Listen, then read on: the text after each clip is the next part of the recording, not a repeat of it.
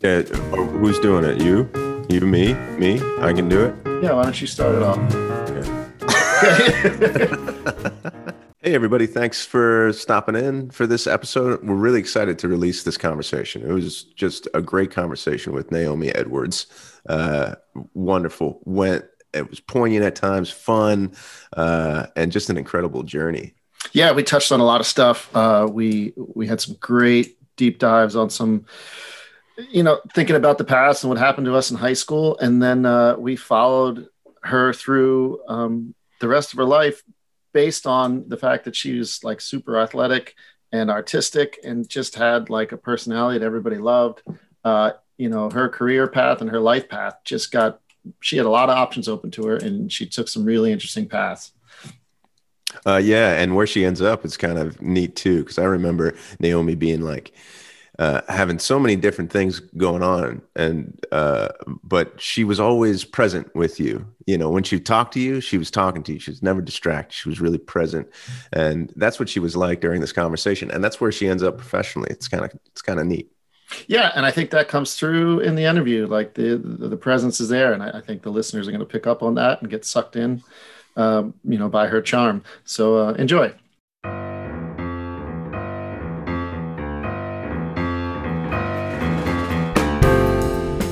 Hi, I'm Jay Wilson, And I'm Joe Arner, and this this is is Crimson Sheen. Welcome, everybody. This is I don't know everybody. I don't know why I'm saying everybody. Not sure we're gonna have more than 3 listeners. That's really what that's really our. I mean, to those that are listening, welcoming them is a nice, kind thing to do. I like that we start every show like this, me saying nobody's going to listen, and then Jay is saying everybody's going to listen. So again, I just want to say hi to my mom. Mom, thanks for listening. That's half our viewership. So what we're trying to do here is we're reconnecting with people that that mean a lot to us, that we went to high school with. In a small town in Pennsylvania called Stroudsburg, semi-small town in Stroudsburg. And I think it's one thing we're sort of realizing that's it's been neat is that as we talk to more people, it's sort of like an alternative way to catch up with people that's not Facebook or Twitter or any kind of like social media. It's just like, it's something different and refreshing and a little more in depth that I think that people might like to hear. I'm certainly interested in where everybody is and what they're doing right now. And the other thing that I find even more interesting is how they viewed their high school experience, like how they got through. Did they hate it? Did they love it? Who do they remember? Experiences like that. Yeah, it is kind of like it's kind of what you want out of it's kind of what I go to social media for sometimes, is to it's like what happened to that person, and Right. they meant so much to me during that time, and like I thought about them, and what you get from social media is, if they're crazy politically or something like that, or they had a great meal yesterday. Like that's awesome that you're having great scallops, but I like scallops. Yeah, The other thing I great.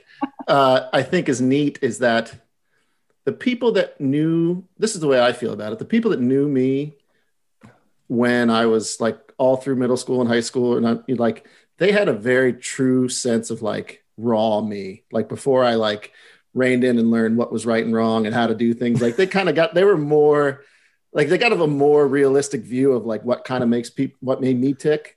And I think that like, because we all start to develop, like as we get older, we like, okay, maybe I shouldn't, you build little shells around yourself, or you learn behaviors, or you start to, and it's still you. But I think there's like a truer, rawer sense of you when you're younger that like people like, oh, I know this person. I know, you kind of feel like you know the gist of somebody if you knew them in high school. Oh, that's interesting. Yeah, I never thought of it that way, actually. And just to kind of go forward with that thought, this is we have today somebody who I, I thought a part of the high school experience. This person was a part of my high school experience, and then like very little contact afterwards, right?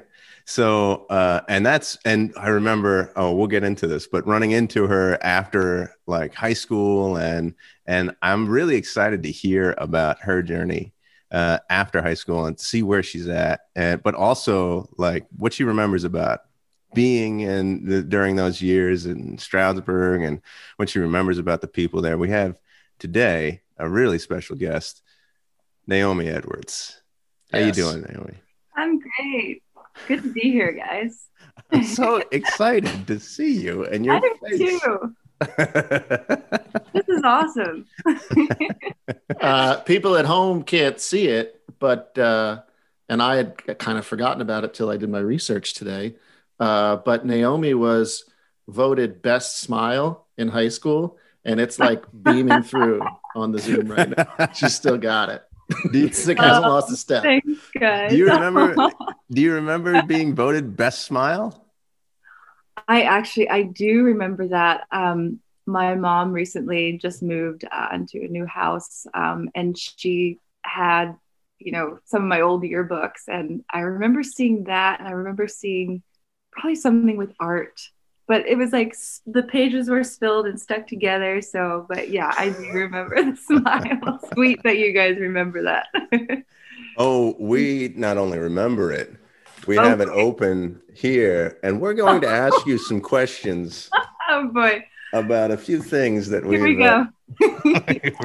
Well, let's start with the history. Let's go back a little bit, because Naomi, like so many other people we've sort of interviewed, was not somebody that we went to school with our entire career. Right. You showed up in which grade? I don't remember. Was it sophomore year? It was ninth grade. So freshman year. I was and it was a little after you guys had started. I think I came like October, around then. Mm-hmm. And this is sort of how I remember it. Do you remember the movie Remember the Titans? Yes. Right. And there's the kid from California. I think they called him California. Yeah. And he was the quarterback, and he was like this beautiful goddess kind of a kid who was just amazing at everything that he did. And that was kind of like Naomi. Like, she walked in and was like the best of the swim team, like the best of the field hockey team. And she was also gorgeous. It was really amazing. There always is kind of like there's a mystique to the person who shows up a little right after and they come from somewhere. And especially to the people who have lived in one place their whole life. Right. Then all of a sudden there's like it's like, what is happening? Did you actually come from California? Is that right? Yeah, it was San Diego. It was quite a culture shock. Yeah.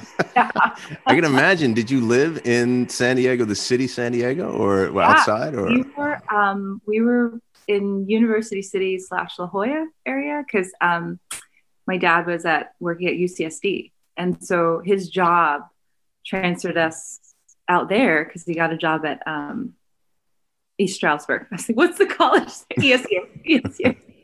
Yeah. So it was like this random, if you're either an Army brat or your parents work in universities, you don't know where you'll kind of move or end up. And I remember him saying, we're going back east, and my family's from Jersey. So it was nice that we would be close to New York and New Jersey. But I was like, the Poconos, it just sounded so, I don't know, just foreign.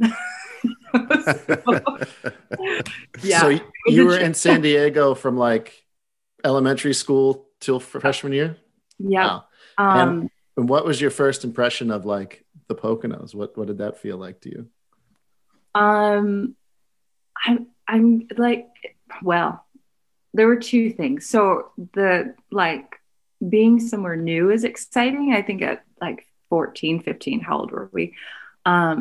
It was a time where like you could just start over. So like it was cool going to a new school and just like, wow, okay, this could just be new page, fresh start. But there was some like deep, heavy stuff that was a little bit hard. Like we were probably the only interracial family in town. So I mean, and you look at me like I pass as Greek or white or Italian. It's like, your dad's black, what? Your mom's white, what? So there is this curiosity about us, but I think like it felt very much like going back like 50 years. like Really? rural America. Yeah, because San Diego was like, I went to school with all diverse. It was so diverse, Yeah, yeah. so many walks of life there, and like race wasn't really a thing, and like you would just see a rainbow of people every day.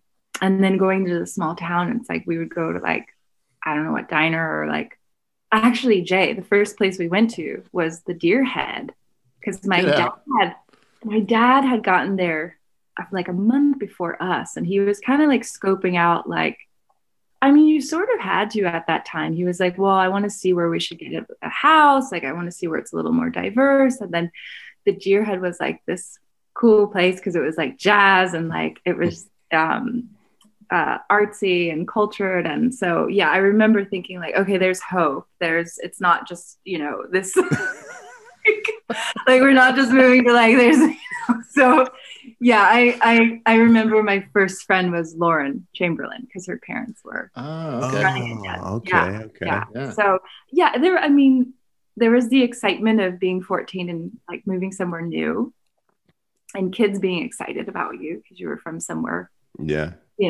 San Diego. But then there was this other part of it where I really felt my race for the first time.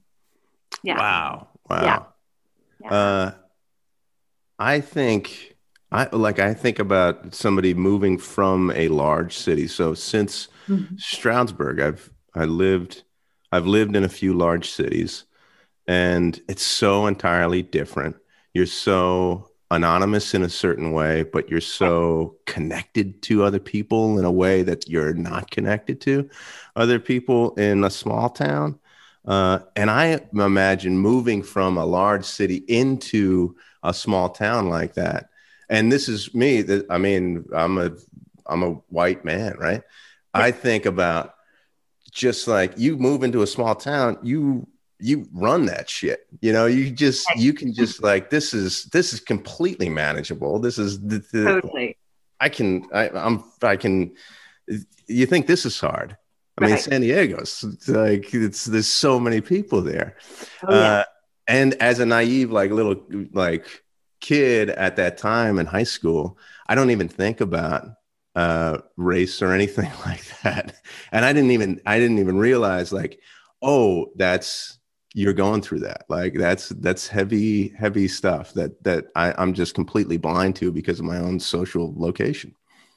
Yeah, that's okay. And like, you wouldn't know because of like your experience, right? Yeah. And like, I was not lucky, but I passed. So I passed as white. I passed as you didn't really, people would forget that I was half Black. So it was kind of like, at times I had to just roll the eyes and just be like, okay, do I correct this? Do I, mention this? Do I, but you're 14. So you're just like, I just want to cruise in here and just, survive. Yeah, survive. Yeah. So I kind of want to like see, like take a gauge of Stroudsburg. Did you actually have like, was there any like thing that stood out to you that was like negative that happened to you because of race? Like, or is it just I'm just kind of curious, like how, because we didn't see it. We could totally dive into that. I think, you know what? There were two things that I was terrified. So I remember my dad calling us and saying, because when he was looking for places for us to live, sadly, like, you kind of have to think of this as a Black man, interracial family. He wanted to be somewhere that was a little bit more diverse. And it was like Windsor is how far from the Poconos? I don't know, but is that New Jersey?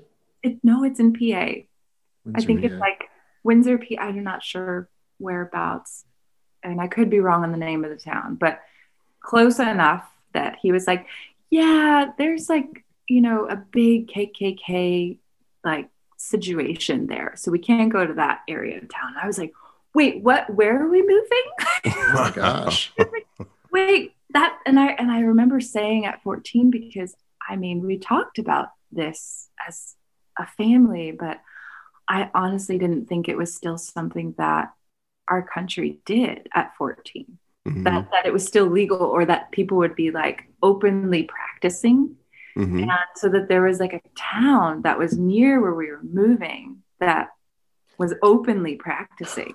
I just couldn't, I was like, okay, like that was just like not a negative, but it was like, it was eye-opening. Yeah. And your dad figured this out doing the reconnaissance on the location, or through other friends that were Black, or, you know, people from the university just saying, like, you know, not that they were like advertising that was there, but I think it was just he did research. He had to do some research. Yeah. And then we got there, and do you remember, so there were like what, 3 Black kids in our school, and you know, and as a Black person, you notice that when you enter the room right away, you're like, are there any other brown people here? Like, you know, so it was Ray, his sister Nicole.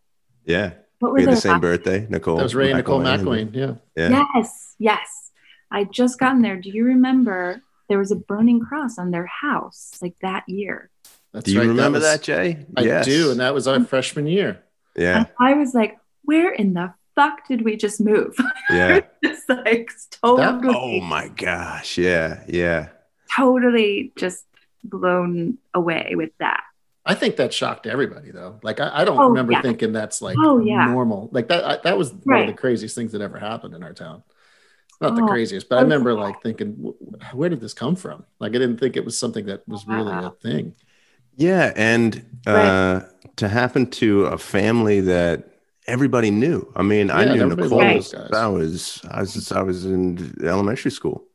That blew my mind. That was nuts. And I can't imagine what that would do to like a 14-year-old psyche that moves into a new place and like, this is the shit that's going down. Oh my gosh. Man, that's like, and I didn't know what you guys knew, that wasn't your town. Like, okay, so maybe I had in my head that like a few miles from there was these people that could practice KKK and white supremacy openly.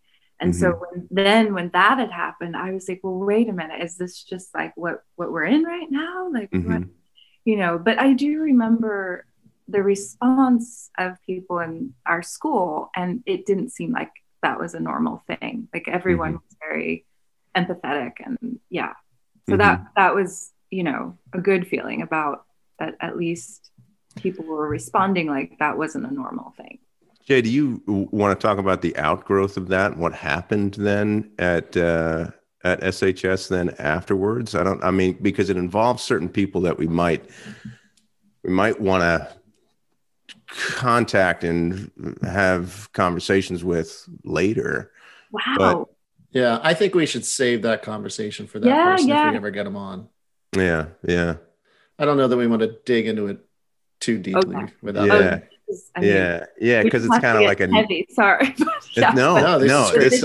This is why we love doing this, is because it's like we kind of thought, oh, we'll have like a great time and we'll talk to people that we haven't talked to in a while. But then I think we have just, as we've grown, we've just learned so much more about the world. And so we have like these different lenses to see with to see our past with. Yeah. And that's what makes this so interesting.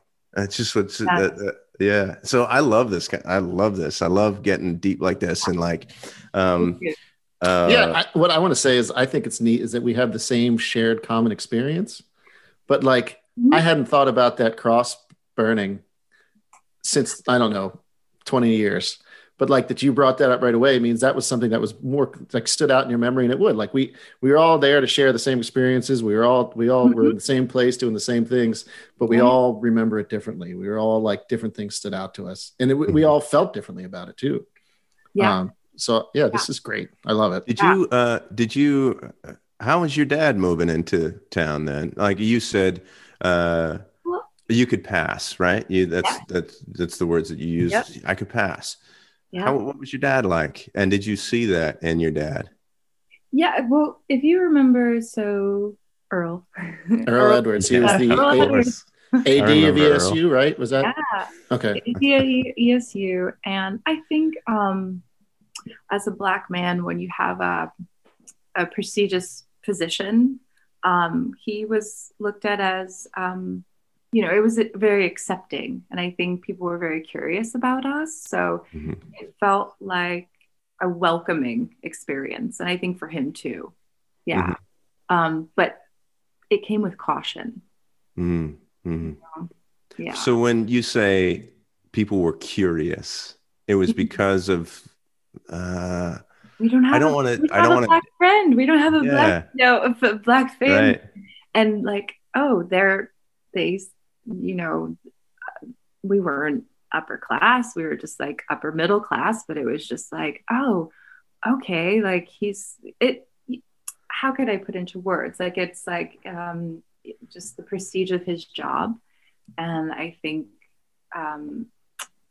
he was in the papers a lot for his work, and he did, I forget what clubs he belonged to, but not, you know, he was the first Black guy that was in the town in this club, or you know, see him be a part of this community of doing philanthropy work or whatever it was. But yeah, fundraising he did. So I think the curiosity came from us being an interracial family, and then people having the opportunity to have a Black friend or Black people in their life.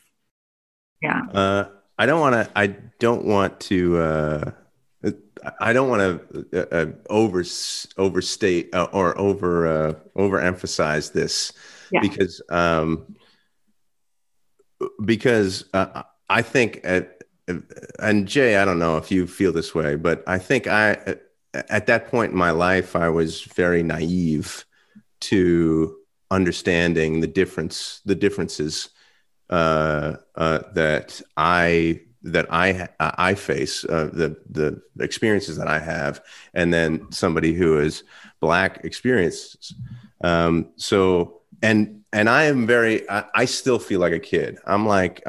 We're 41, right? Yeah. I still feel like a kid, and I'm just like curious and interested, and like, and when I meet somebody new, I you know, it's just the curiosity that comes out to me. So I wonder, like, as well, too, your experience, like meeting people in your school who's just like, they're just curious about, like, how, you're different than you appear differently to me than everybody else that I've ever known.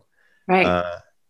And how do you take that? Do you take that as, you know, the curiosity from just the ignorance of people? Yeah. Or do you take it as like, I'm separate. I'm different. Oh, I think, it took a very long time for me to, well, as it does, it takes a long time to figure out who we are and be accepting of that. And if we look at now, people are still curious. And I think that this is where we need to be with race. Curiosity this is how we're going to grow. And it's amazing. And I think from both sides, it has to be this, someone's going to fuck up or say the wrong thing, or, you know, and it's not from a place of, I can feel when it's coming from a place of curiosity and love, and not from a place of like, I know, you just feel it when it's from a place of like racial ignorance or like anger or hate. That's a completely different thing. So, but as a kid at like 15, 14, I'll be totally honest with you, it was way easier for people to just identify me as white. And it was like, yeah, that's that. I don't really need to like go further because this gets uncomfortable for me. But I can't think of a time at Stroudsburg that there was an exact experience of this, but I remember where we lived in San Diego. So I was a dancer and I did swimming. And I remember I had switched ballet schools and I was like 13, and it was in this very upper class neighborhood in La Jolla, and it was all white. And my dad picked me up, and the girls were like, "Is that your dad or something?" And I got that so often in my whole, like all the way to college. It was like, you're Black? Like it, that some of that question was curiosity, but some of it was out of like, or I don't know what to do with this. So that's what I'm saying, where like you could just feel this, I don't know, just the energy of where that curiosity is coming from. Yeah. And you can tell the difference. You can see the difference. It's a feeling. It's a feeling. That's great. Yeah. And I think that, I mean, not to get so heavy into the race stuff, but I think that you guys are going to start, white men are going to start feeling this for the first time. And it's good. How? Like where I think that if like you're saying, you're curious and you decide to like dig deeper with getting to know people of color or, someone of a minority, or, you'll know to just want to go deeper, to ask questions and be in those uncomfortable moments. Yeah. But it takes courage. It takes courage. Right. So, but I think we're in a place right now in the world that like, we have to get there. We have to go there. We have to go to those uncomfortable places. I got to tell you too, like even when Jay and I were thinking about doing this type of thing, we were talking about, who wants to hear from two white guys right now? Like who wants to listen to two white men right now? And maybe I joke about like, oh, nobody wants to listen to this because I have there's an understanding that people like me have had the voice for thousands of years, Yeah. But then ultimately Jay and I just said, well, I think it'll be fun and let's just do it. Let's see what happens, And personally, I got to a point where I was like, well, it's not really about us. This is not a thing that we want to do for us. This is a thing because we want to listen. We do want to listen to other people's experiences. And it's like what Jay was saying before. We have this common experience. We all see it differently because of the places that we come from. Yeah. And that's what has been so fun about these conversations. Yeah. It's awesome what you guys are doing. Yeah. Okay. Should we lighten it up a little bit? See if we can let's find some. I don't want to look, if the conversation needs to continue, I will not stop it. This is good. I don't want to be. That's. I like light and fluff. Let's do it. Okay, so we have a few questions that we like to get out of the way. Clubs that you were in high school. I think we have you down for. Was it Spanish? Were you in Spanish club? Yes, I was terrible at Spanish. You just start picking a bunch of clubs. I need this for college. Right. Spanish club and art club, and there's something about snowboarding too. But I don't think we had. Was that just something you did? I did. I snowboarded. Maybe I made a club about it. Gotcha. Did you have any jobs when you were in high school? Was there anywhere you worked?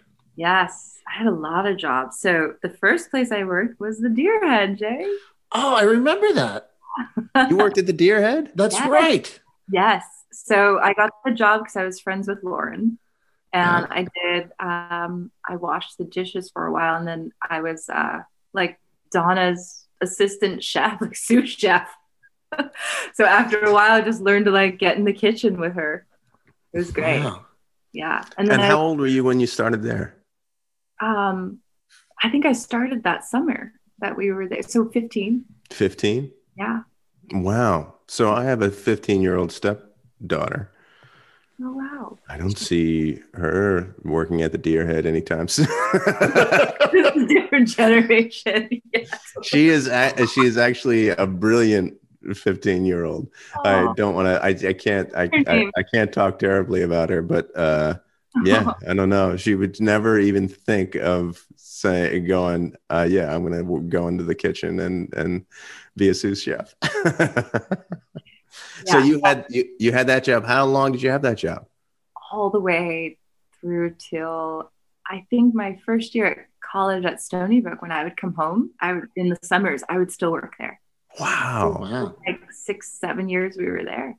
See, this is so interesting because I think so. I got involved with the Deer Head very early on. I think my first visit to the Deer Head was in the 8th grade because I met Jay. But then I really didn't get involved in the community until my 30s, actually. Wow. When I came back to town for about 3 years and I worked there as a bartender and everything. And that's when I really realized what a staple of that area the Deer Head was. That's awesome. I didn't know you worked there too. Well, I only work there because Jay's part owner of it now. Yeah. Oh no, this is like such a beautiful Deer Head connectedness. That's so we've all worked at the Deer Head. That's a strange coincidence. Oh yeah, we all worked at the Deer Head at some point. Oh my God. That's so See, good. we are like so and you said you had multiple jobs. So where else did you work? Yeah. And then I lifeguarded. Nice, of course. Oh, I lifeguarded. I was at Camelback like my whole high school because I lifeguarded and then in the winter I repaired snowboards there. Wow. That sounds like one of those coveted jobs, like Camelback lifeguard is like something that you really want to get because you get to be outside. And Oh, it was great. Yeah. It was like, it wasn't what it is now, You're but just chilling out. like, yeah. Let me ask you this, because snowboarding, I wouldn't imagine there's a lot of snowboarding in San Diego. None. So when you go into a new place, Yeah. is that like your personality? You figure out what's like hip there, and then you try it out. Yeah. It might have been that who did I first? Oh, Christine and Paul Zanelli. yeah. And Christine Zanelli. Oh. yeah. And Paul was really into snowboarding. I don't think she did. No, she wasn't really. But anyway, they were going to the mountain one weekend. I remember I was like, okay, I'll try it. And that was athletic. So it just kind of clicked. And so it was like, okay, this is cool. Have you always been an athletic person? Yeah. That was kind of in our family, to do either sport or, so it was dance and swimming. Yeah. What was your dance background? Yeah. And why didn't it continue when you came here? Or did it continue? That was hard, you guys. So I was if you remember, so I went to a performing arts school when I was in San Diego. So it's like equivalent to LaGuardia. So when we moved to Pennsylvania, I had to let that go because there were no dance studios that were to the level that I needed the training. So actually, my parents thought about sending me to LaGuardia and figuring out how to live. I would live at my grandparents because they were close to New York City. And I was like, I don't want to do this at 15, 14. So I let it go. What was the dance studio in town? What was that dance studio? I don't know. It was Notara. What was it called, Jay? Notara. They used to do Notara. Notara, something like that. They did the Nutcracker every year. Well, I mean, now Naomi's throwing some shade at Notara. And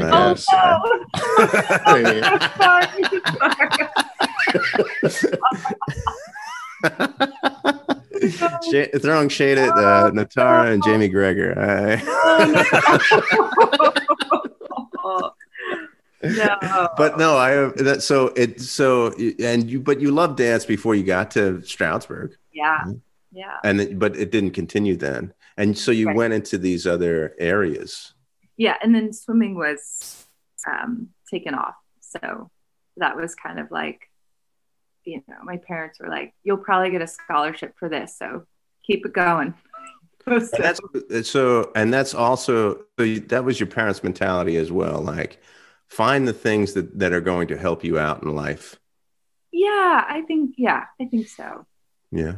Yeah. I can't tell you how much. So I took up swimming 10 years ago. It's been 10 years, Jay. Can you believe that? That's Wow. insane. I was just thinking about you and your triathlon onesie the other day. Yeah. So even like right before this, I was late getting on the Zoom call. Jay and I like to get on like 20 minutes beforehand and like talk for a little bit. Yeah. But I was late getting on because I was in the pool and I was doing 2,500. Wow. Naomi, I'm in tremendous shape. Right. But I only bring that up because I think of you a lot, actually. Like a little image of you pops up in my brain. That's so sweet. And do you know why? The big event, and we all went over to your house in Penn Estates, and I want to talk about Penn Estates community as well. But we went over to your house, and I think it was after high school, actually, because there was something that was going to happen on television. Yes, I remember. Yes. Good old Adidas. Yes. You were in an Adidas commercial. Yeah. And that was like, I think at the time, that was like the biggest thing that was going to happen to anybody that we knew. Oh. I remember being over at your house, and was it like a football game or something? Was it like a? It aired. It aired during the NBA Final Four. Oh my gosh! So it was kind of like not the Super Bowl commercials, but it was like, yeah, my mom. Oh, that was so embarrassing. She's like, "We're gonna throw a big party," and yeah. I remember all of this. Yeah. I remember, So I remember going. Jay, were you there or no? I don't think I was there. I do remember being my freshman dorm room. I had like the print version, like they actually had a print too that they put out, and I cut it out of a magazine, and it was you, and I stuck it up on like my freshman because like this is somebody that I know. She's in a commercial. I'm so excited. This is the gist of the commercial, and it's burned in my memory because I swim a lot now. Oh, that's awesome. And it's you looking. I remember it's you looking in a mirror, and it's something about like sacrifice. What are you going to do? How deep are you going to go to get what you want? Yeah. And then you shave your head. All the way, and my eyebrows. And eyebrows. That's and right. Your eyebrows. So let me ask you this. When you started swimming in Stroudsburg, at Stroudsburg High, did you have that type of dedication? Yeah. You did? Yeah. And it's always in there. Well, it started to fade because, I wanted to be a kid and hang out, and like it became less serious, but bad timing, because not that, I guess you could say I burnt out a little bit. Like my peak time for swimming, gymnastics, those sports were like, your peak is like 13 to like 15. And they groom you for Olympic level or, college at a D1 school. And there was just no competition. And then actually there was Lindsay, I forget her last name, but she went to Mount Pocono, and her and I were like friends, but like rivalries. And so she was the only competition in town, and she swam distance. So people would really show up for our races. You guys are that. Yeah. But, I think that the seriousness faded. Yeah. By the time I was in sophomore year, I was like, I could probably get in a decent D2 school, maybe a D1. But yeah, I kind of knew that it was like, What did you like about swimming? Actually, I don't think I liked it very much. You don't think you liked it? To be honest. This is interesting. Why? Yeah. Why didn't you like it? And what drew you to it? But like what propelled you to? I started when I was 7 or 8, and I think Oh. is I had been doing dance since I was 3, ballet, so it was just a natural movement, I guess. And when you're winning races that young, 8, 9 years old, you know, my parents saw it and they pushed a little bit, you know, so it just became more like a job, and it became very serious. And I think as a kid, like when you become really good at a sport, it's like this fine line of where, you know, you enjoy it, but then at the same time, it that joy gets a little bit robbed because you're doing it to like make your parents happy, or you need to get into college, you know. Like a young age, it felt like work. I mean, I was up at in our junior year, I had to go train at ESU at like 5 a.m. before school, and then train after the school. I was exhausted. I was like, what the fuck? Thank you. Hang out. Yeah. So I've never worked that hard in my whole entire life. Yes. No, this is it felt crazy. Yeah. That's insane. And I want to point out, just for the record, you did help break the school record for the 200-meter free. That's what the yearbook said. Was there anything else, or did you know if you still hold those records? I don't know. I should go check. We're still there. That's a good question. Oh my gosh! I can. Who was your group? Who was your group when you were hanging out? Like, who were your people? If you guys remember, I kind of like floated around all different groups. Like, well, I was friends with you guys. You were my group. I forget who was in our group, but it was like us. I remember Spiro talking about it. I was like, wait, why can't I? I saw his face and I'm like, wait, I can't. This is terrible. Yes, thank you. And I was friends with the 3 Kims, but they were like they were like the not the mean girls, but they were like, you know, they ran the show. Who was that? So Kimmy Marsh and Kim Spezial, is that right? No, Kim Rodriguez. Yes, Kim Rodriguez. Yeah. And they all went by like Kimmy Kim, and I just remember calling them the Kimmies, but like a few of them weren't named Kim, but we just lumped them in with the Kimmies. I know.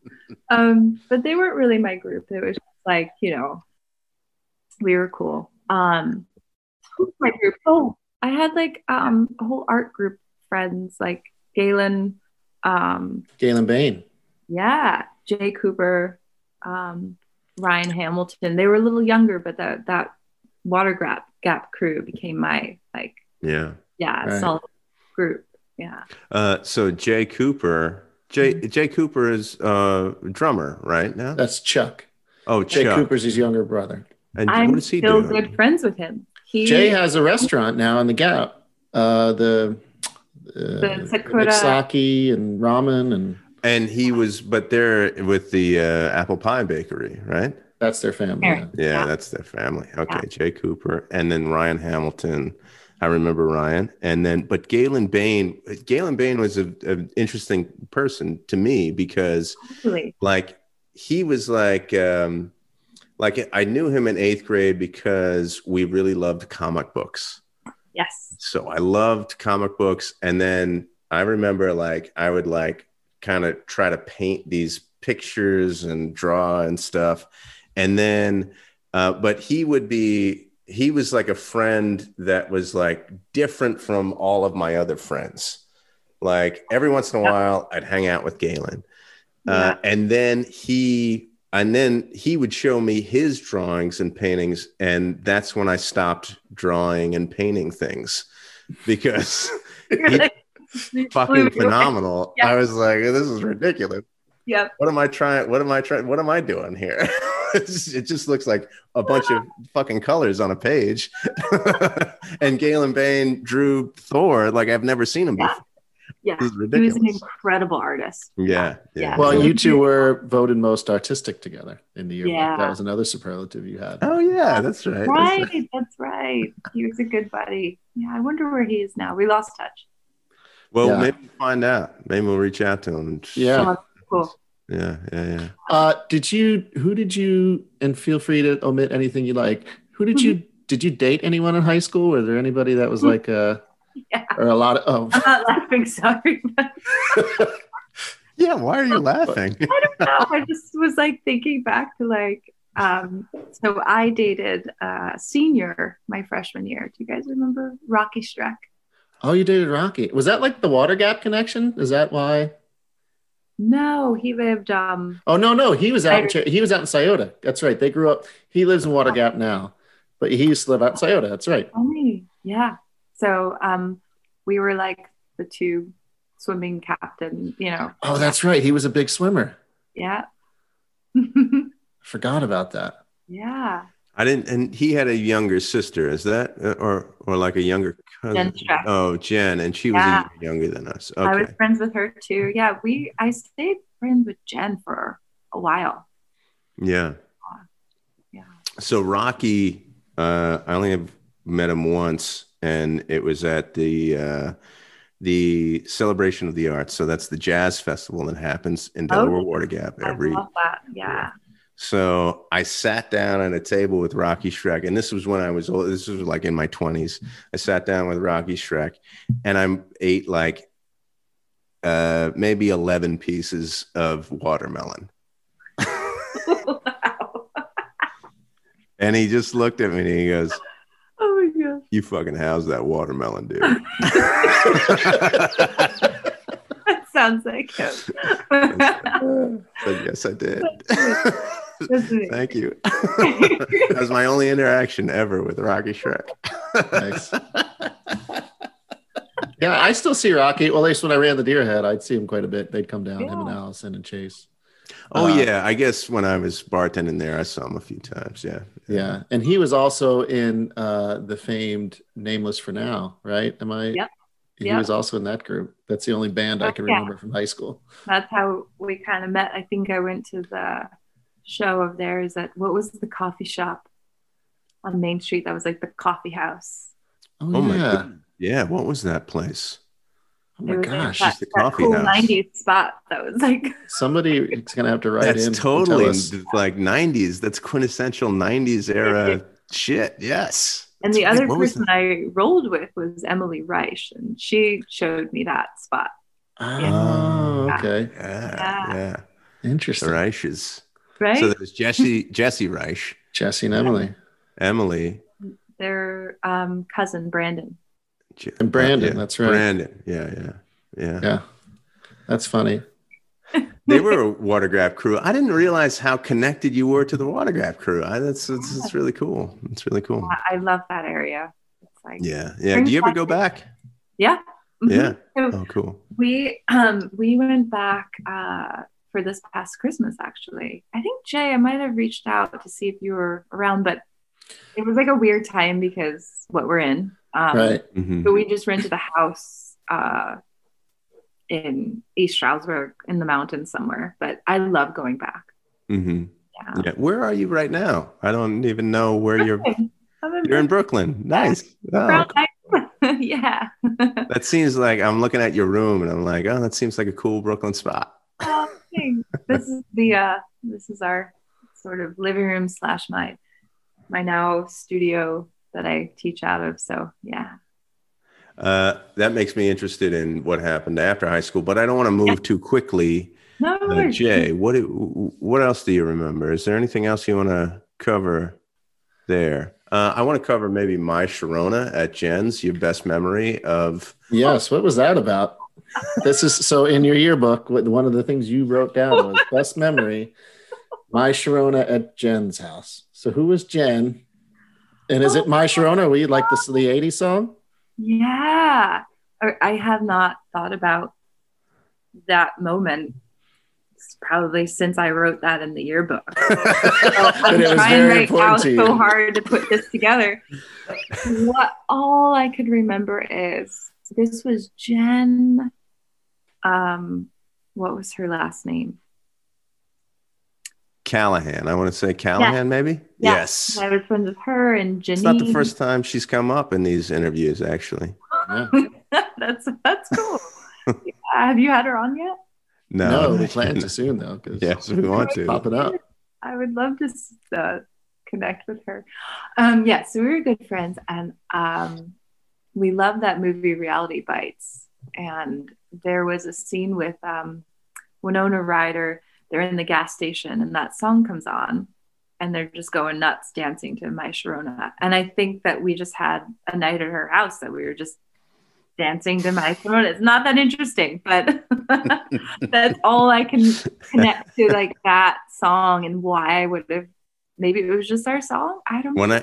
When I think of the movie Reality Bites, I think of that scene, and I think of Janine Garofalo in that scene dancing to My Sharona. Like all quirky and Which is interesting because when you mentioned Christine Zanelli, the first image I have in my head of Christine Zanelli is that she's kind of like a Janine Garofalo. Oh yeah, totally. I hope she doesn't hear this and not like that, but. I think we moved on from the boyfriends though too quickly. So it was Rocky Shrek, and then did you have other? Were you? Yeah, that was when you were a freshman, right? You said, and he was Rocky a junior when you were a freshman? He wasn't. He was a senior.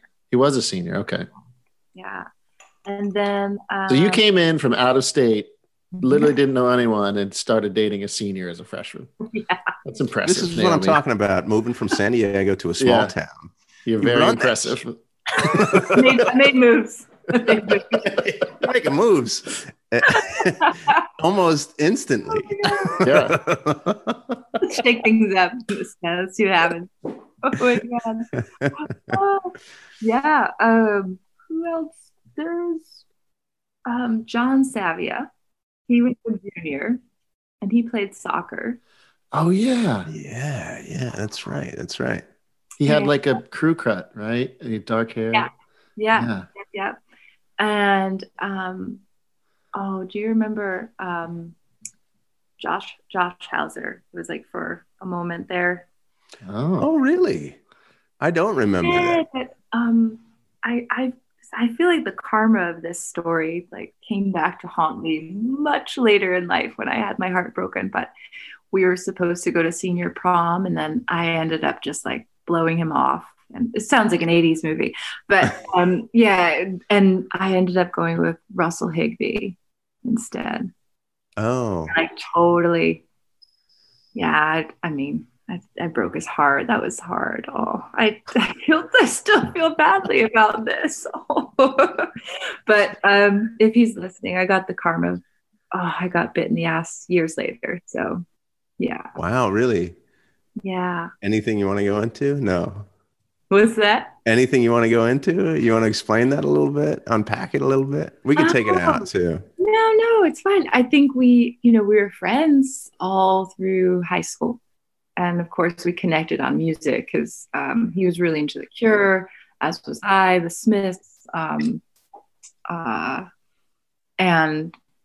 our senior year we got together, but like I just wanted to stay friends. And I didn't have a great way to communicate that. And that was that. We had planned to go to the prom, and I think he was looking forward to it. And I just blew it off. Josh and I, we should have Josh on too. We need to get Josh on. Oh, I'd love to talk to Josh. So Josh and I were friends in elementary school. We both went to Ramsey. And one of the coolest things that he did, this is not as poignant as what you were talking about, but he would take G.I. Joe guys, unscrew them, and like create new G.I. Joe guys with like different legs and arms and everything. So he would, They were like completely different guys that I had never seen before because he was like putting them together. And I don't know if this is why we should have him on, because I want to see like if that's part of his personality is like piecing. Wow. Yeah, no, he was creative. Yeah, he was a creative guy. That's how you guys connected. Huh? Yes. And you know, we were really good. We were good friends for a while. But that was hard. It was like figure out like I didn't want to go here with this. Yeah. And now we're here. And then, you know, being young and not being able to like just be honest and Well, let me just say I identify with Josh on that one. I'm just kidding. What I mean is like I never had any girlfriends when I was in high school, and I was always like friends and hey, what about me? You want to be with me? But let's see. I'm going to ask a question that we've asked other people, but I can't imagine there's going to be an answer because Naomi was just such a dominator in pretty much everything. Did you have, well, it's actually, I have it as a two-part question. Did you have a nemesis, which I'm like, who could be your nemesis? Like secretly, like somebody you were always sort of competing with, or was there anybody that was like a secret crush of yours too, that you never kind of got out there? Let's see. Didn't have a nemesis or like an enemy, but do you guys remember Jenna Brown wanted to beat me up like my first day? What? Really? It was like 3 o'clock high. She was like, I'm gonna kick her ass. I was like, where am I? What happened? Oh my goodness. Oh my God. I was so scared because I'd never been in a fight. And I was like, how did I survive going to, schools in San Diego where they were like cholos and like, girls that were like really like, this could be bad if I'm not on their good side. And Jenna Brown, she just was like, and she was in karate then too. That's right. I was like, oh, this is going down. So it was like my first or second day. And she came to my locker at the end of the day. And I was like, okay, I guess this is going to happen. And she was short, like shorter than me. And I don't think I remember seeing her till that moment because it was like just the rumor was going around. Jenna wants to kick your ass. I was like, who is this person? Why? I don't even know who she is. What did I do? What did I do? And I had long hair then, so I was like, do I have to tie my hair back? Like, what is happening? I was so like, this is my first fight, okay? And he comes up to my locker, and I was like, all right, so we're gonna do this? And I tried to just kind of like get taller, sort of not pump the chest, but like, I don't know. I just stood confidently, I guess. And then she got nervous and she was just like, I don't remember what she said, but it was like, never mind, nothing. And like, she walked away. Oh my gosh. Wow. It was all the hype, it was all the hype. I was sweating bullets. I was like, why? Basically, you showed her your swimmer shoulders and she was like, I don't want anything to do with this.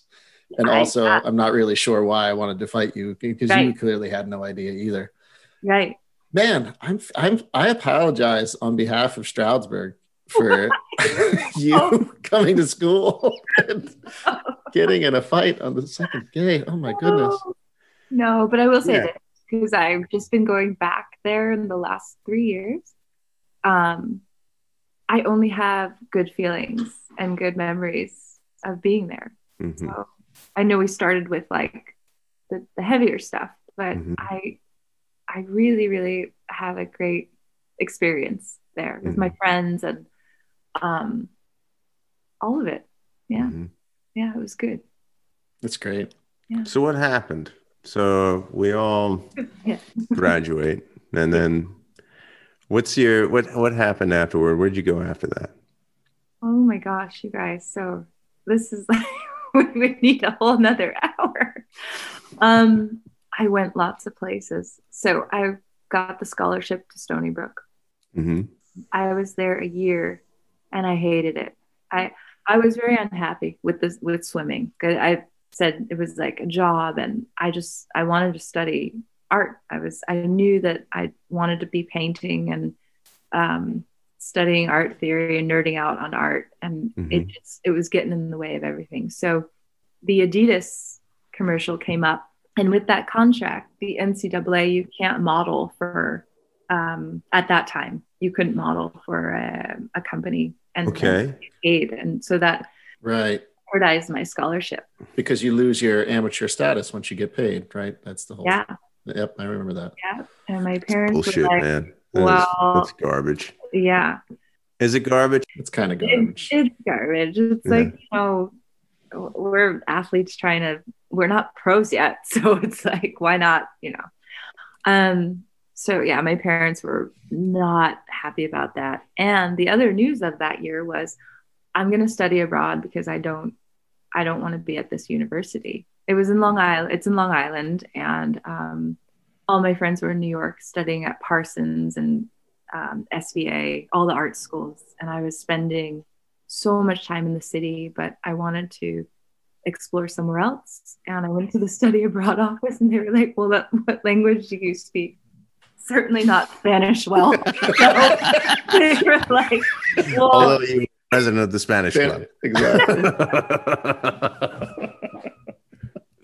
They were like, you could either go to Australia or England. And I was like, great, I'll go to London. And I ended up staying in London for 3 years. I did I studied abroad 3 years. I just got the universities to agree. I PR'd my way to just stay at the school and study. And I loved it. Yeah. And then came back to the States for a little bit. I was going to go to New York because that always just felt like home to me. It always felt like the place. 9/11 happened. Jay Cooper was living in Kyoto, and we were friends. And he was like, you should just come to Japan. I was like, what am I going to do in Japan? He's like, well, you have a degree. You could teach English. So it was that phone call from that I called Jay in Japan. I was like, I'll go to Japan. That sounds rad. What was your degree in? Fine art. Art. Yeah, like not English teaching, but I went to Japan for 3 years and taught English and hung out. And I modeled a little bit there and had a good time. And then had to come back and get serious about what am I going to do with my life. Wow. So 3 years in London, you graduate, and that's you're 22. Yeah. You're in New York area for a little bit. Yeah. 3 months. Yeah. Something like that. Then you go to Japan. Yeah. And you're there for 3 years. So that brings you to 25, 26, something like that. Wow. Okay. All right. And what There's was Japan so many like? chapters here. What did you say? What was Japan? What was Japan like? It must have been wild. Was Jay there? Jay was there, but we didn't see each other that much. He was in Kyoto. I went to Osaka. Okay. I got a great job at one of these English teaching companies, and they hook you up. I had my first company apartment, and like you at that time, teachers did really well. So I was like, this is amazing. I'm never going to leave. This is just awesome. And then my last year I spent in Tokyo, and that was like, at some point it's like, it was inevitable that I had to go home. It's just a country that, you can move to New York from anywhere, and eventually you'll just become a New Yorker. But Japan was like, you just really feel like a visitor there. Yeah. Yeah. So it was good. I learned conversational Japanese, but better than my Spanish. And then why did you leave? Why did you want it? Like, you sounds like everything was great there. It was, but it was like, I knew it had an expiration date. And I knew like, it wasn't really what I like teaching English. It was just, I knew it was going to have an endpoint. Yeah. I didn't really want to like be there forever. So yeah, it kind of felt like the time to do something next. Yeah. And what was that next? I moved to LA and I became a wardrobe stylist. What? What? Oh my How God. did that happen? My cousin was living in LA and she was an agent, like Ari Gold. She scared the shit out of me. So she was like, okay, you're gonna, we'll get you a job, we'll figure this out. And I was just going to parties with her and trying to figure out life. I had like a wacky Japanese haircut and like my fashion sense was like pretty wild because I was living in Tokyo. And I met this woman who was a stylist, and she was like, what is this you have going on? I don't know what I had going on. I was like, I don't know. I've been living in What's Japan happening? for 3 years. So I look like this. And she was like, I want to hire you as my assistant. So yeah, that I worked with her for about a year. And then What does that job entail? Like, what do you do? So we worked on a couple of shows. What was around at that time? This wasn't anything glamorous. So it was like the OC. I remember she was one of the main stylists, wardrobe stylists for that. So you pretty much are designing the look of the costumes, all the wardrobes for the show, the movie. So we did the OC, and then this woman also had a store that was like really unique pieces. So celebrities would come to shop at her store to get styled for events. Oh, okay. Yeah. So who were the celebrities that you got like to hang out with there? Like, did that happen or? Who did I dress? Maggie Gyllenhaal came to the shop a few times. Wow. And she was friends with Kirsten Dunst, so they came in. And then there were like not like big celebrities at that time, but God, I can't think right now. But yeah, it was, Hollywood. Mhm. Yeah. I didn't like it though. You didn't like it? Yeah, that's what I wanted to know. Did you like it or no? No, it was very pretentious. So this will bring me to why I moved back to New York. So I, hit the ground running as a stylist, and I loved fashion. It was like something that I didn't think about doing, and I didn't think that I would be good at. Like I just thought, I'm going to do the art thing and do that.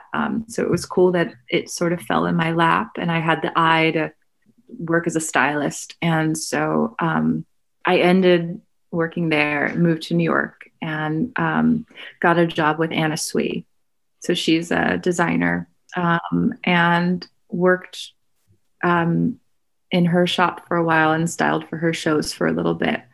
And then it just kind of, my career in fashion just kind of grew from there. And I was pretty much in New York the whole time. Okay. Yeah. So when did you move from LA to New York? I was back and forth for a bit. I would go back to LA to do some photo shoots with some friends that wanted me to style for them. So I permanently moved back to New York in 2008. Yeah. 2008. Yeah. Okay. All right. And did this scratch your artistic itch, or did you find it like artistically fulfilling, or was there something still more that you wanted to do? No, I found it. It did. It definitely fed me. Yeah. What was your medium before this? Like before fashion? What did you love creating art with? Painting. Painting. Okay, gotcha. Yeah. Oil painting. Yeah. Oil painting. So being in New York too, I'm sure, and visiting different places. I mean, are there certain paintings? And maybe this is something we cut out too, because it might not interest people, but I'm interested, like what paintings inspire you when you look at them? You go, wow, that's something that I always wanted to do.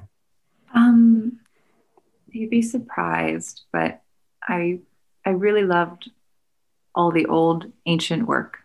The fact that they didn't have the tools and resources that we do now, and that they could create such intricate, large, beautiful pieces. So Michelangelo's, like, just the old school. Yeah. Wow.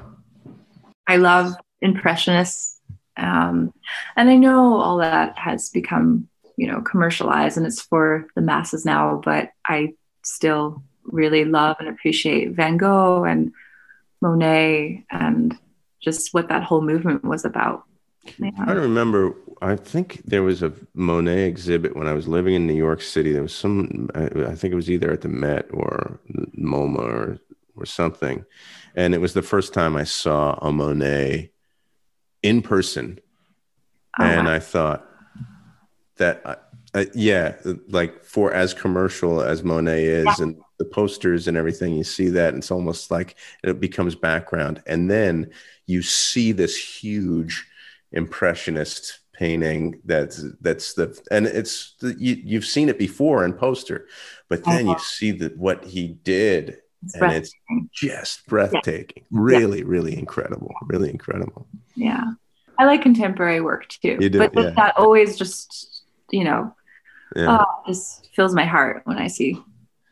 Yeah. So then you worked in, remind me of the name, share the designer's name. Oh, Anna Sui. Anna Sui. Yeah. So you worked in her shop. You worked there for a little bit. You worked there for how long? Not that long. I bounced around a lot in the industry. So I went from, and I'll just kind of not move through this quickly, but it did move quickly. I then got a job doing window displays and merchandising. Mm. So I worked for Hugo Boss, H&M, and the last designer I worked with, who I really like, it was the best. So I say the last one because I closed that chapter of that career about 10 years ago. Okay. The last designer I worked with, Maria Cornejo, and she's still around, and her pieces are beautiful, and her work is like art. And she is a lovely, beautiful soul. So it was nice for how toxic the industry is. And that's part of the reason why I left.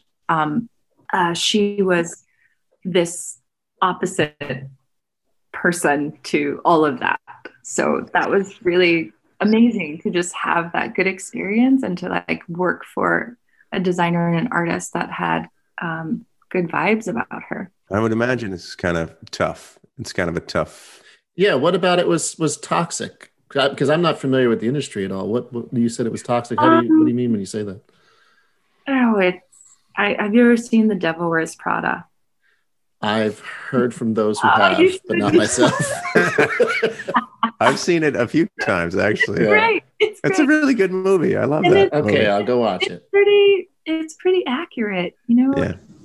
It doesn't need to be so bitchy and cutthroat and diva-ish and like, we weren't doing heart surgery, but it was like, this isn't the right belt. And it's like, oh, Jesus, like it was just stressful where it didn't need to be stressful. Yeah. And I will kind of tie this into what was my saving grace was yoga. Yeah. Yeah. I found yoga, well, it started a while ago in LA, mostly when I started to get serious about it. So when I was working with that stylist, I was going to yoga almost every day to just center myself and get the workout going. And, but it was that practice that just shifted me to, wow, I just want to be working in an environment that feels good. I don't want to have to be stressed out every day. And it doesn't have to be like this, Right. So, how did you make that leap then? So you close this chapter, and then what happens then? So I finished my first teacher training in New York, and that was, I was able to do that as well as my 9 to 5. And then as I was trickling out of leaving Maria Cornejo, I started teaching privately to like coworkers and clients that we would see there. And it was rad because people were so psyched to have like a private teacher one-on-one, because yoga studios are so packed here, and a lot of them are about a certain agenda, or they're very excluding, or just, it can feel intimidating. so I saw this opportunity to work privately with people. And then I built a business from there out of it. Wow. And that started about 10 years ago. Yeah. So wow, that's really cool. It is. I love it. I can't think of here. Jay, do you know how? I can't think of hearing about a private yoga instructor. Like I've heard of private personal trainers. Yeah. But I don't remember ever hearing about a private yoga. I mean that I'm sure that did you invent this? No. So it's around, and actually the first way that yoga was taught back in the day in India was a one-on-one situation. Your student and master and or smaller group. And so I've been teaching for like 11 years.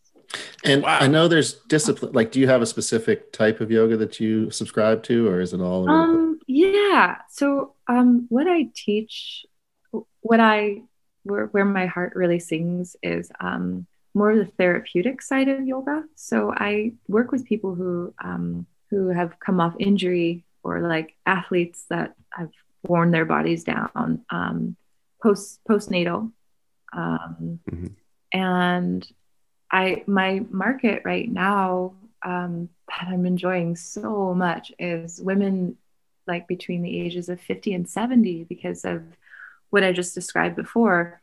They've, going to a yoga studio in New York is really intimidating, and it's become a very commercialized,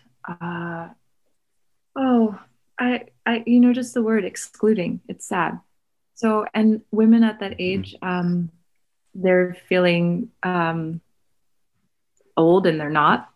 And they know their bodies are changing, and we're told that we're, supposed to be old and retire and just sit around. And so I'm, really, my passion is to teach people that, you're not old, and, we have the strength and ability. And so, yeah, let's rock crow pose. Let's get your arms built up. Let's, get your health aligned. Like, so it's been so rewarding. That's so great. Really great. What do you call? I mean, does it go? Let's make a plug. Yeah, here. You should plug it. That? You should plug it. What do you call it? I mean, thank you. So my brand is called Hillebrand Holistics, and so I do health coaching and teach yoga. Yeah, and people can find you online. This is Instagram, interesting. Things like I left the social media world last summer, or this past summer. I know it was difficult to find you, right? Actually, to do this. It's been 6 months, 7 months. And it was an experiment I was feeling very tired of it all.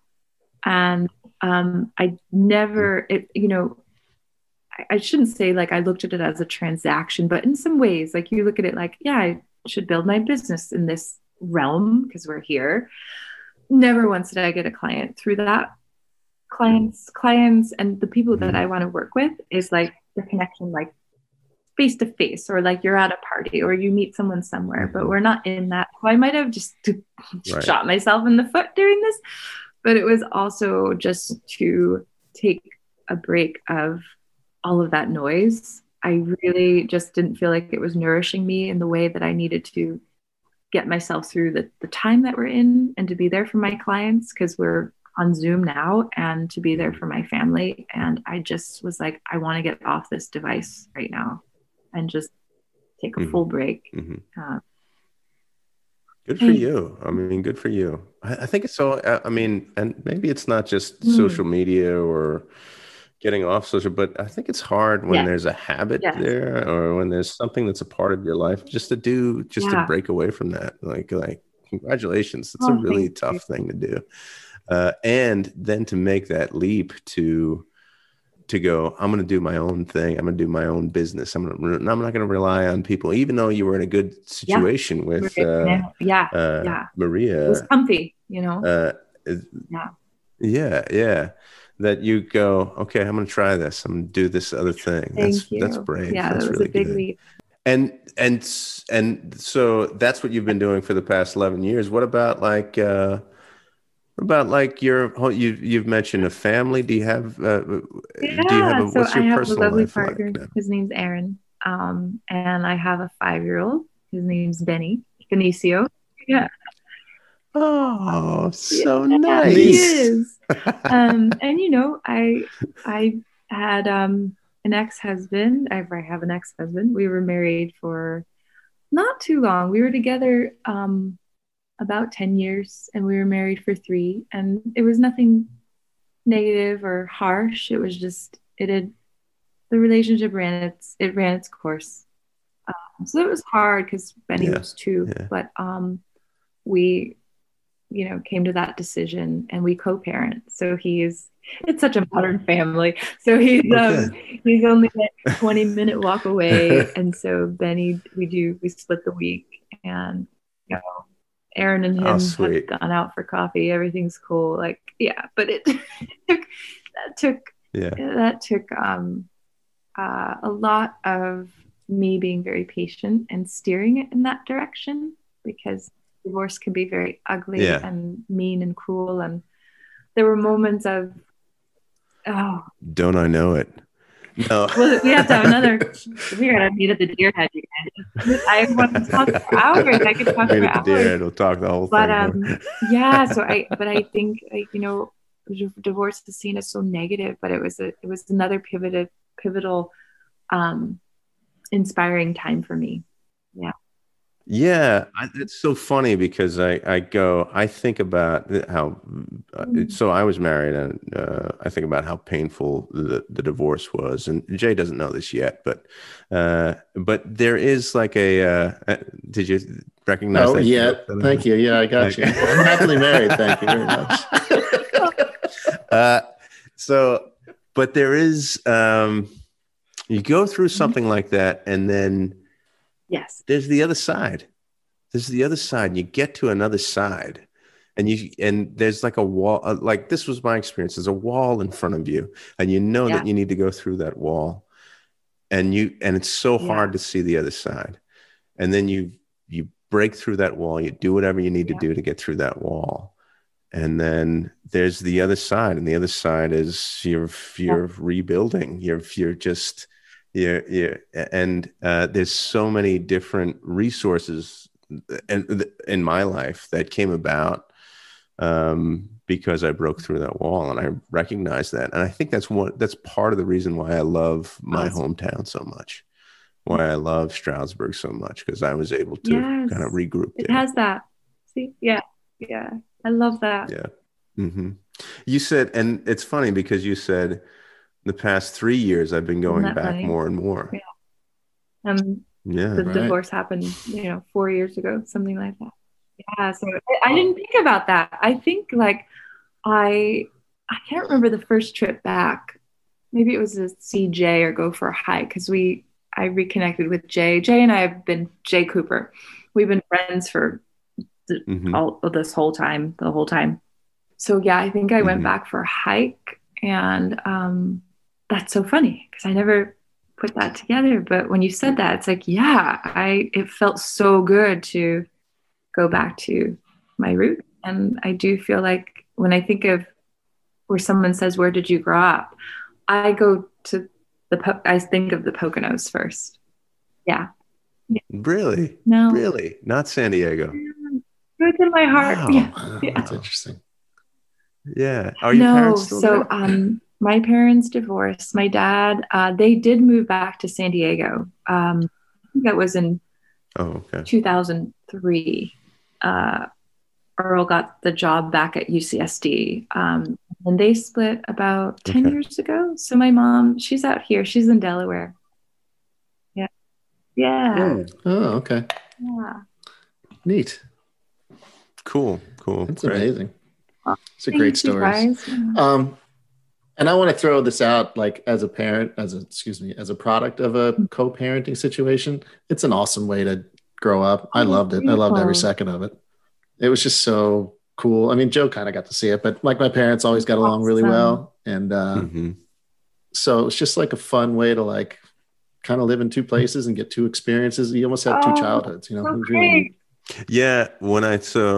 So like I have, like I said, I have two stepkids, or I said I have a stepdaughter, but I have two stepkids, and I think about Jay's experience when I like as watching that as a friend, and all of the questions that you have as this weird kind of parent involvement Right. in a child's life. I wonder if Aaron kind of thinks the same things that I do, or what he goes through and in his position. But it's such an odd position. But I also think, like, I think about Jay's stepdad, like Steve. Steve was such a cool guy, and he was so laid back, and just such a good influence, I think, on Jay. And like, I think about that experience as well. So I think, like, and going through divorce, like, there's all these words that are thrown around, like, oh, your Oh, yeah. marriage failed, like Yeah. there was a failure there or something like that. And I Yeah. love the way that you put it. Your Yeah. relationship ran its course, and it came to an end. And maybe that's how we should see our Right. relationships these days, huh? Yeah. Oh, Wow. I'm going to ask, we have one or two more questions here that I want to throw out to you just to see if you have anything. Is there anything that you would tell the teenage version of you, knowing what you know now with wow. all your wisdom in your Mm. 41 years of life? Love yourself. That took a long time. Yeah. Love yourself for who you are. Everything that you are. Yeah. Because I do now, but that took so fucking long. God. Yeah. You seem like I listened to your story, and there's something I identify with. I mean, there's not there's a lot that's Yeah. different. I mean, but there's something that I identify with, and that's the movement, like the Mhm.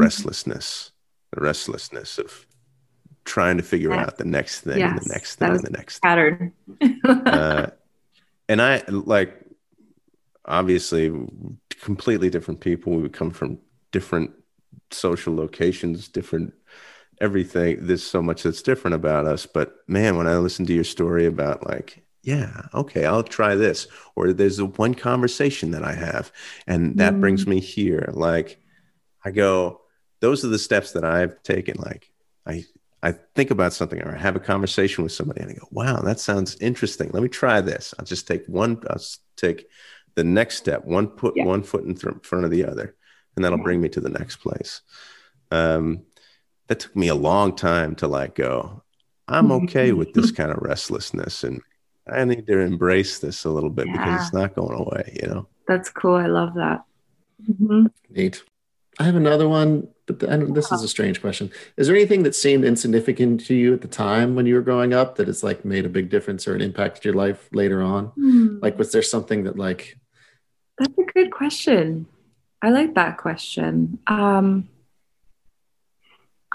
I can't think of anything now, but I think at the time, as you are as a kid, like, it was like, I can't wait to get to New York and get out of this small town, or something like where things just felt bigger or more glamorous somewhere else. That whole thing about getting to the next, and coming back to Stroudsburg recently and, like, connecting and just being so in love with, like, the simple pleasures of just the Appalachian Trail and the quietness there and the people there, and it's sweet and lovely, and the connection I have there. It's like, oh, why was I, like, so quick to get out of here? But I think we do that full circle in life, like, yeah, where we don't appreciate the things in the moment. yeah. Well, you're gonna make me cry now. I don't. Oh my gosh, it was so good to be with you guys. This is great. It was great to. Yeah, this is a great make a conversation. plan to this was fantastic. meet at the Deer Head. Like, Aaron think we loves the have to Deer at Head. this We point. love coming to the Poconos. So, I mean, we'll be there hopefully in a couple months, a month or so, maybe, as things start to. Yeah, I think we're opening back up in, I think the plan right now is March. So Well, we're in disparate locations too, but I mean, yeah, we should coordinate. I'll be up there. So I live in my Florida, gosh. actually. I I didn't live realize outside that. of Okay. Tampa Bay. Oh, you're still up there. Yeah. Wow. Okay. And then and Jay lives up in I didn't Boston. realize that. Okay. Oh, well, Watertown, yeah. it's So Boston. we're in different locations, but I mean, be great to reconnect.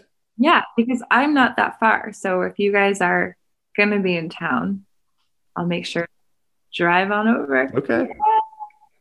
Oh my gosh. Sounds like a plan. It's so great good to see you. It's guys. so Yeah, great it's to really see you know, face. now I you mean, know how to find me. Like, just email me and like old school, or just call me on the phone. I don't have any photos of scallops anymore on my Instagram, though. That was so That's funny. uh, I'm gonna go make some scallops for dinner, I think. Listen, if you're listening to this and you have any suggestions for us about people we can reach out to or talk to, just email us. Jay, you have the email? Yeah, it's crimsonsheen@gmail.com. Yeah, anything you want, really. If you just want to reach out or want to be on the show or want to ask us a question, anything at all. That'd be awesome. to get and emails. if you guys have any like people that want to like chat with each other, like I'm open to that too. Oh, maybe that's a step we can take in the future, Jay. Get a panel. It's a Crimson Sheen panel. Really that would be. We should get Jenna Brown on here and Oh. see, because oddly enough, she's a yoga instructor herself now. Oh, that's awesome. Yeah. You guys could be peaceful together as opposed to come full circle. Oh my God. You guys were a delight. This was so fun. Thanks so much, Naomi. Yeah, thank you, fun. Naomi. Really fun. Oh, and this is such an awesome project that you're doing. Yeah, keep going with it. I love it. Thank you. All right. So long, everybody.